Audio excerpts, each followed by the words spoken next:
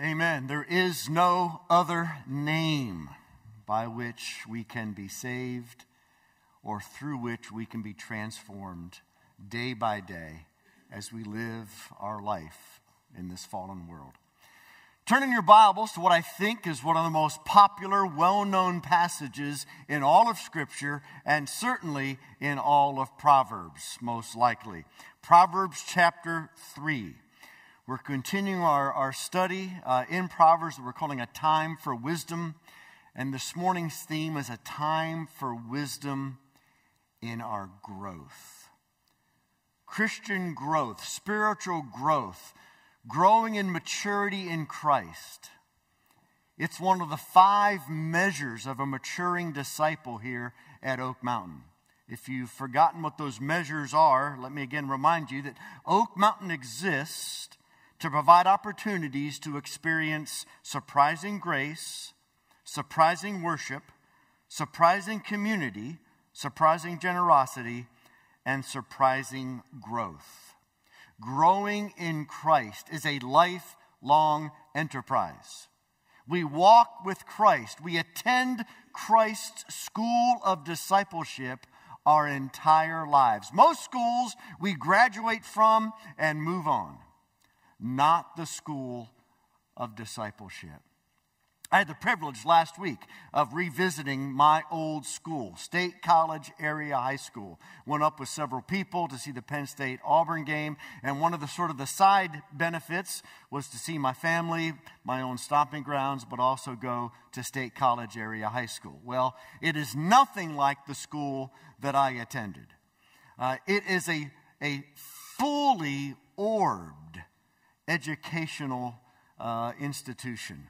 They have, of course, college prep, which I attended. They have advanced placement classes, of course, like every college prep high school. But they also have in the high school trade schools. And so there is an auto mechanic shop. And you bring your car in. Students are learning how to work on them. Hopefully it's more fixed than when you broke it in. But all you have to pay for is the parts. And students are actually learning auto mechanics. Then next to them on another floor, there is building construction. And they're learning how to build walls to houses and put on roofs and build sheds and woodworking and all kinds of things. There's a hydroponics lab. So students are learning how to grow plants, crops, food in water as they're learning how to use fish and fish waste that is treated by chemicals that actually creates an environment where you need no soil. And places like Africa, South America, that can be drought-oriented. Just an amazing thing. They even have a merch store. They have State College Area High School swag. And you can go in as a student or an alumni and purchase things. It's amazing. Now, the closest thing I've seen to it around here is the new Trussville High School. The new Trussville High School, for instance, is 360,000 square feet and costs $70 million. State College Area High School is double that, 680,000 square feet and costs $137 million. All for the education, a fully orbed education of students. The life of growing in Christ in the school of discipleship is much like that. The cost is free, but infinite. Our education was paid for by our Lord and Savior, Jesus Christ, through his death on the cross. And the subjects are limitless. Every arena of life is an opportunity to experience spiritual growth. Proverbs 3, 5 through 8 lays out, we've heard about the 3 R's of school, reading, writing, arithmetic. Well, we have 5 R's of growing in Christ through Proverbs 3, 5 through 8. So let's stand out of reverence for God And follow along with me as I read Proverbs 3, verses 5 through 8. This is God's word. Again, famous passage. Trust in the Lord with all your heart, and do not lean on your own understanding. In all your ways acknowledge him, and he will make straight your paths. Be not wise in your own eyes. Fear the Lord, and turn away from evil. It will be healing to your flesh and refreshment to your bones. May God bless the hearing and teaching of his inspired, infallible, inerrant, and authoritative word. This is God's word. He gave it just because he loves us, and he wants us to continually grow in Christ by attending his school of discipleship every single day until he calls us home. Let's pray. Father, we're all taking many, many subjects in your school of discipleship. Would you teach us what it means to grow in Christ even today? We pray this for his glory and the goodness and growth of the kingdom. In Jesus' name, amen. Go and have a seat. So, 5 R's in the school of discipleship. Rest, renounce, remain, revere, rejoice. Don't worry about getting those all right now, because we're going to cover each one of them separately. First of all, rest. Look at verse 5. Trust in the Lord with all your heart. The Hebrew word for trust is like having a chair and putting your complete weight on it. Resting in it completely. Knowing it's secure. You're not hedging your bets. You're not putting a little bit of weight on one foot and just sort of resting half your weight. You are sitting down, putting your whole trust and rest in that chair, the object of your faith. And to grow in Christ, it begins with trust, not trying.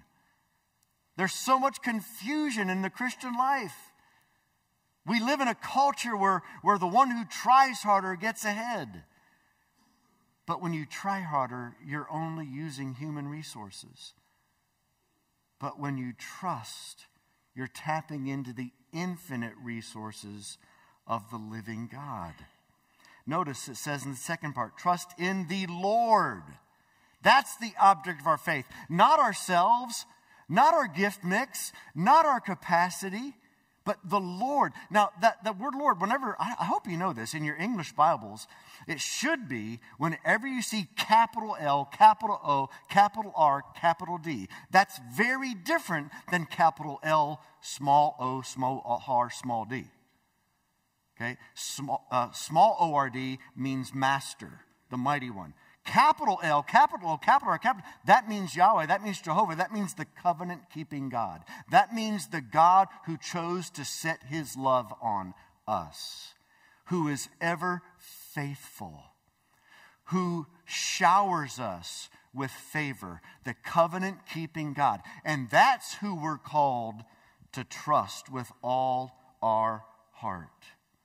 Trusting that he's eager to show you grace and favor in all your troubles, in all your trials.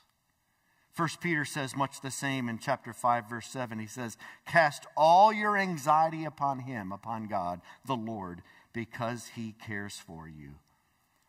But Solomon is not done.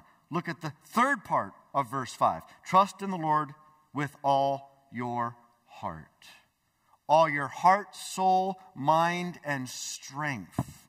All of your energy is to go into putting your hope and trust in God. Your whole heart, thoughts, emotions, longings, desires, choices.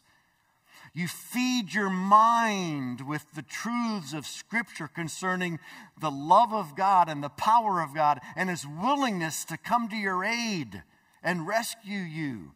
And as your mind is filled with those truths, your emotions are filled with security. And you long to put your hope in God and choose to put your hope in God. And then in verse 6, in all your ways, every arena of life, finances, relationships, vocation, retirement, ministry, service, in every area of life, family, parenting, marriage, complete surrender to God in every area of life. In Isaiah chapter 30, one of my favorite passages, in 15 and following, Assyria is about to attack Israel. And God has told them to be still and to wait for him because he is going to rescue them. And so God says, in repentance and rest is your salvation. In quietness and trust, that's how you're supposed to rest. And then Israel responds and said, no, we will not. We will flee away from our enemy on swift horses. And God, because he's so committed to us learning how to trust, said, okay. Then guess what? Your pursuers are going to be even swifter. And their horses are going to be better than yours. Not because he's being mean or cruel, but because it's so important to God that we learn, that we grow primarily by trust, not by trying. We grow by resting in the Lord. There is more power in a single glance to God in trust than 100,000 man-hours. There is more power in a single glance to Christ than there is in 100,000 man-hours. And look, I'm talking every area of life. This isn't just for the spiritual life. This isn't just to overcome sin. This is if you're a CEO. This is if you're a medical doctor. This is if you're a lawyer. This is if you're a homemaker, a mom, a dad. This is everything. No matter what you do, there is more power and effectiveness in one single glance to Christ as there is in 100,000 man-hours. And are we living that way? You don't believe me? Remember Numbers 21. Please don't forget that story. The people of God disobeyed. God sent venomous serpents to bite them, so they were dying. And 100,000 man-hours could not save them. But that single glance to the bronze serpent who represented Christ activated and released supernatural power that rescued them and changed their lives. And that is the calling of every single one of us here in every arena of life. To gaze upon the Savior. Rest. Trust in the Lord with all your heart. Second R, renounce. It makes sense if you're supposed to rest in Christ that we're going to have to renounce trust in ourselves. And this is, so problematic for our generation. Verse 5, do not lean on your own understanding. Renounce your fallen, finite, temporal perspectives. Leaning on yourselves is like putting your weight on a broken leg. Have you ever had a broken leg and never tried to put your weight on it? You ever had a broken bone of any kind and try to actually use it with some force? Incredibly painful and very ineffective. What God is saying here is we are all self-deluded by the fall.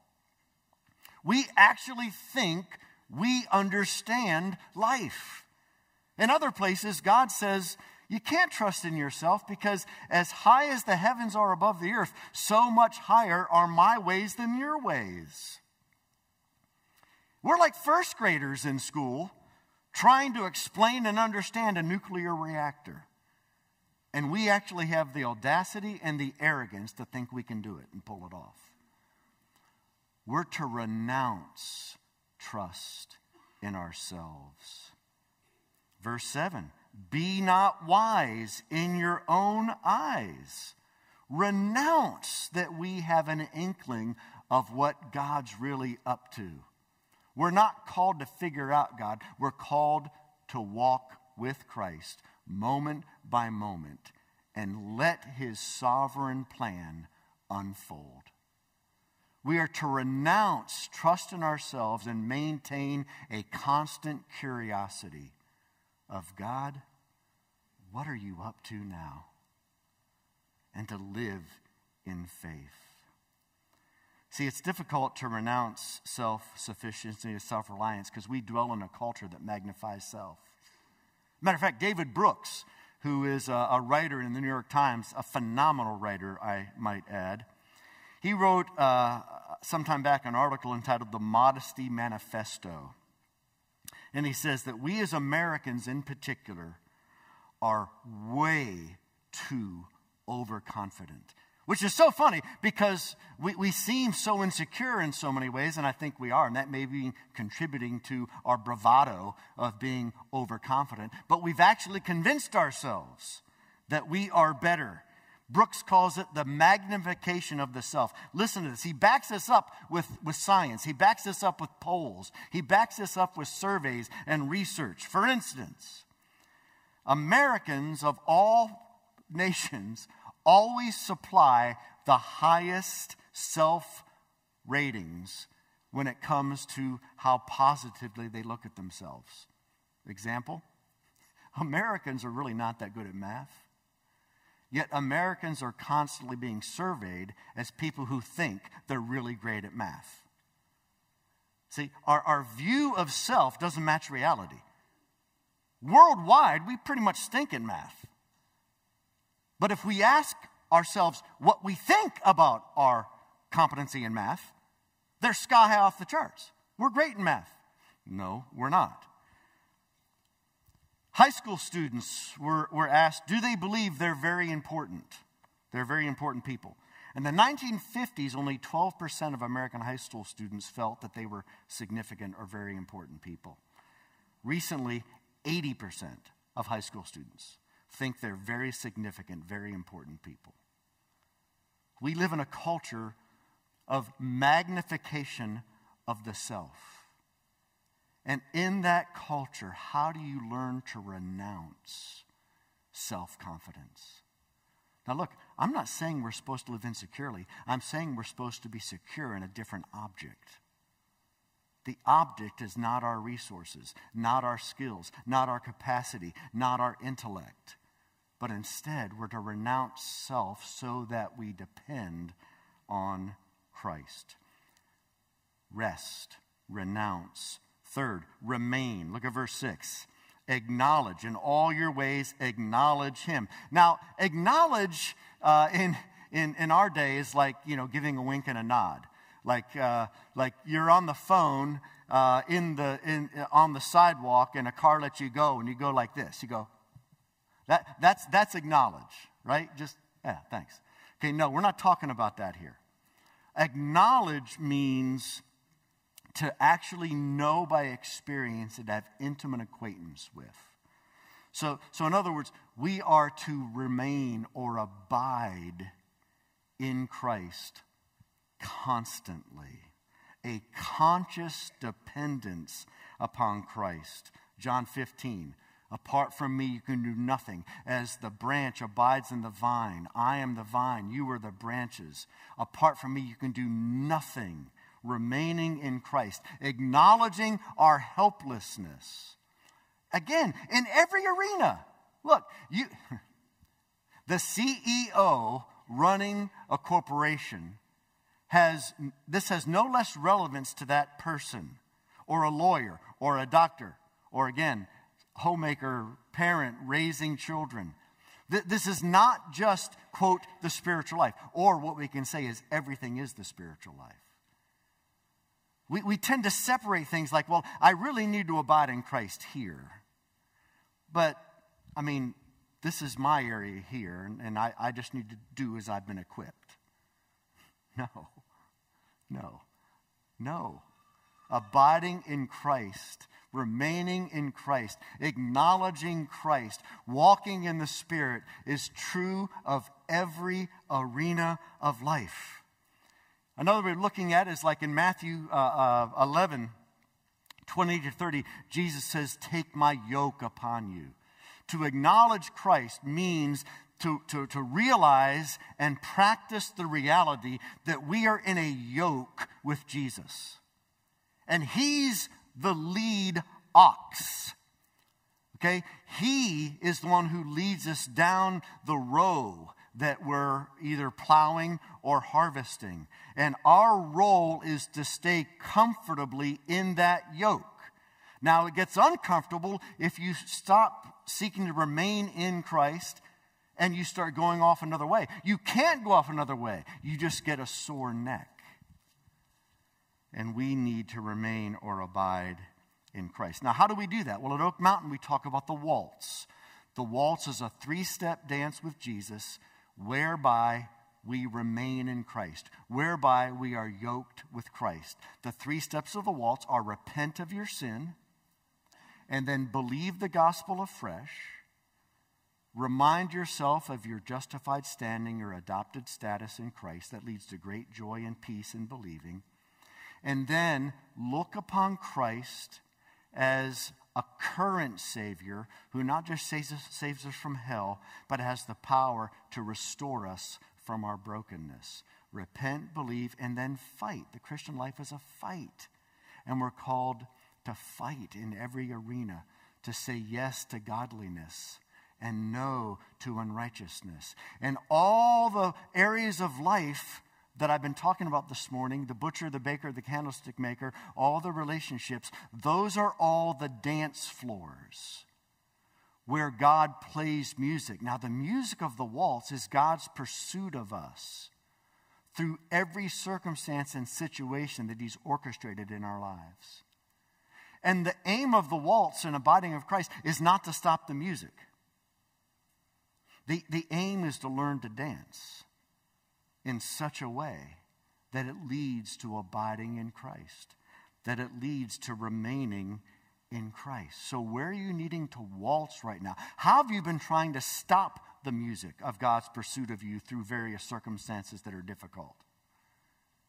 And how do you remain in Christ? How do you stay in the yoke with Christ and recognize that His yoke is easy and His burden is light? Rest, renounce, remain. Fourthly, revere.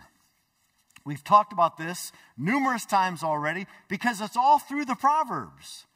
To revere God is to walk in the fear of the Lord.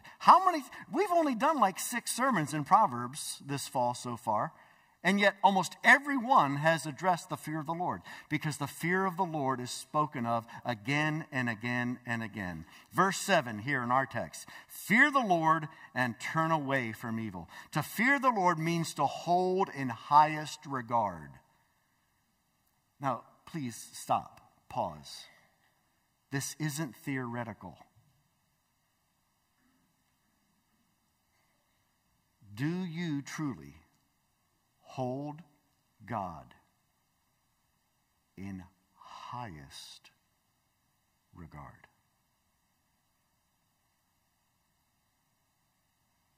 Is honoring Him ultimately the only thing you desire out of life? That's the fear of the Lord. Fear of the Lord is an awe that motivates love, worship, and obedience instead of fear and terror. It's holding God in such high regard that we want nothing more than to live a life that is pleasing to Him. It's a reverence for God that reminds us that any of His commands is an invitation to our highest delight. And any of His prohibitions are a warning against our worst nightmare. That's the fear of the Lord, to hold God in high regard. And out of that regard flows obedience. Jesus said that. If you love me, you will obey me. To live in light of the fear of the Lord is to live in light of his full glory, his nearness that melts our hearts, and his transcendence, his majesty that creates awe. Tim Keller's retired now. He used to be the pastor of Redeemer Presbyterian Church in New York City. He's written all kinds of books, but he said his life changed as a 12-year-old way back. I think it was in the 70s. And he had a Sunday school teacher. And the Sunday school teacher took out a piece of paper. And, of course, all 12-year-olds know how far away the earth is from the sun, right? It's 93 million miles. We've all learned that. And the Sunday school teacher said, so if this width of paper represents the 93 million miles between earth and the sun, the next nearest star would take paper like this, stacked 70 feet high. That gets the attention of young students. Then she went on to say, if we looked at the diameter of our whole galaxy, the Milky Way, it would be a stack of paper 310 miles high, which, by the way, is about the distance from Birmingham to Augusta, Georgia. That's just the next nearest star, if this was 93 million miles. And our galaxy, she went on to say, is only one speck of dust in an untold number of galaxies. And then she looked at these young students and spoke these words. Does he sound like the kind of God that you ask to be your assistant? Is God your assistant? Is he just a convenient helper when you feel like you might need him? Or do you hold God in such high regard that knowing, serving, and obeying him is the one great thirst of your life? Now, if he's not, what do? We abide in Christ through waltzing. You repent honestly. No, God, I don't hold you in that regard. You believe the gospel afresh, but you still love me, even though I'm so pathetic at honoring you and walking in the fear of you. But God, I don't want to just be forgiven. I want to be changed.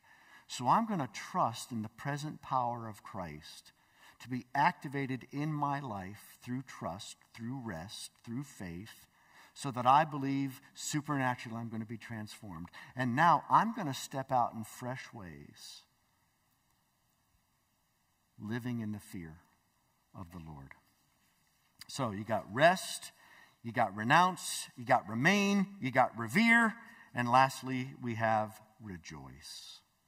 Rejoicing is key to trusting the Lord and leaning not on our own understanding. Look at verse 6.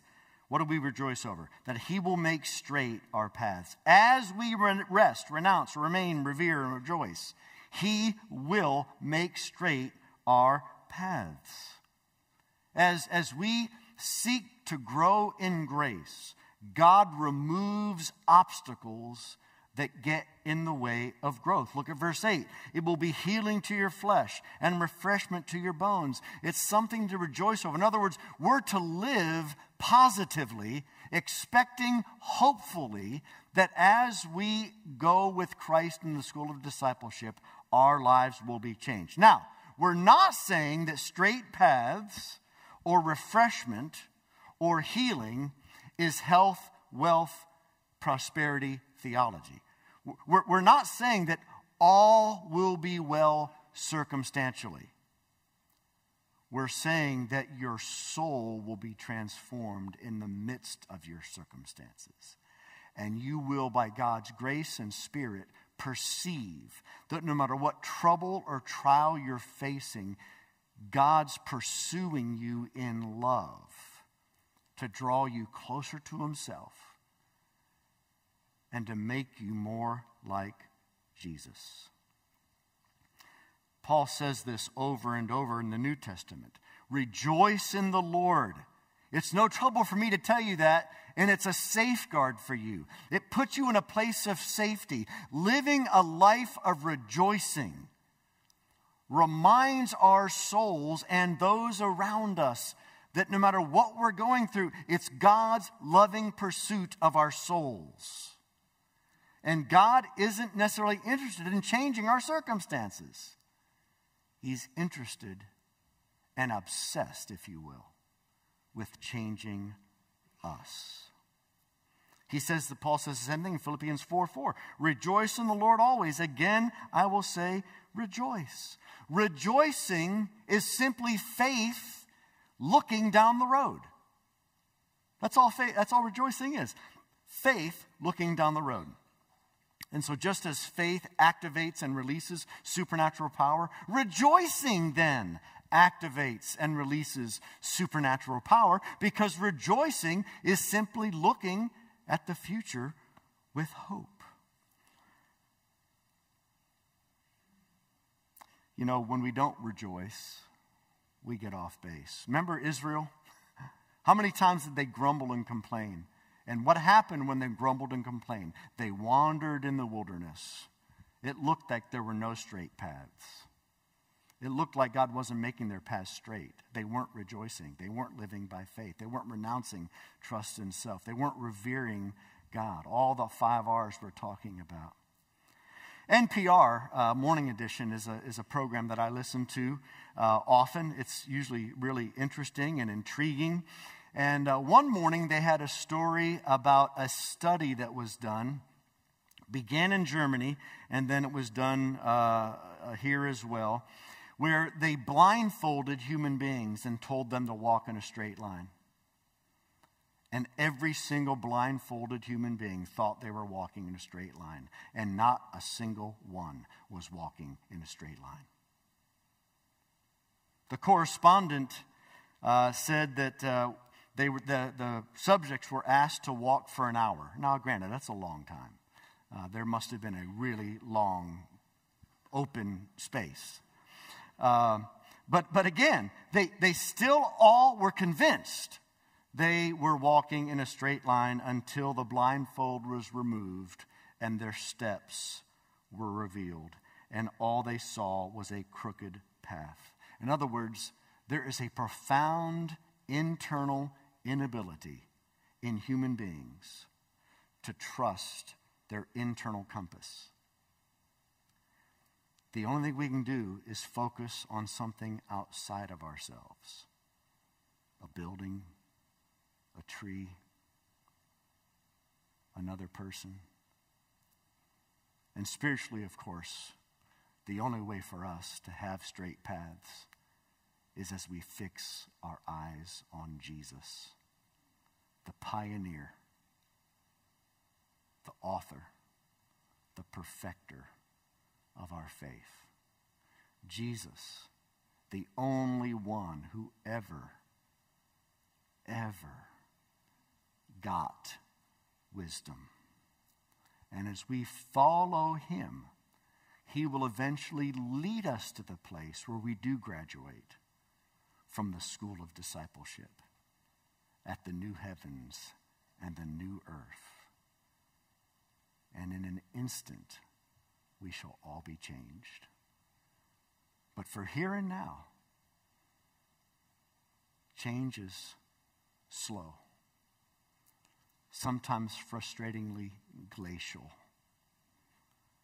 Yet as we apply these 5 R's of the school of discipleship, we will be changed and we will grow in intimacy with God, with one another, and he will use us to change the world. Let's pray. God, thank you for your word. Thank you for Proverbs 3. Lord, if there's anybody here this morning that hasn't trusted in you with all their heart with respect to salvation, maybe their inner orientation is off regarding that they need to be good enough to get to heaven. God, would you show them this morning that It is trusting in you, not trusting in self, that leads to eternal life. And then, Father, for the rest of us, in every arena of life, no matter what area of life we're talking, remind us there is no spiritual, unspiritual division when it comes to life. All of life is your pursuit of our hearts, that we might trust you more and that you might change us into the image of Christ. We ask this in Jesus' name. Amen.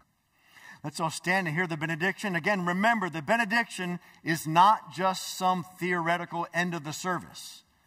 This is actually a pronouncement that God commands to be given so that his favor and blessing is actually, by the Spirit, applied to your lives in a fresh way. So receive it. And now may the grace of our Lord Jesus Christ and the love of God, our Abba Father, and the fellowship and transforming power of the Holy Spirit be with you now and always. Amen.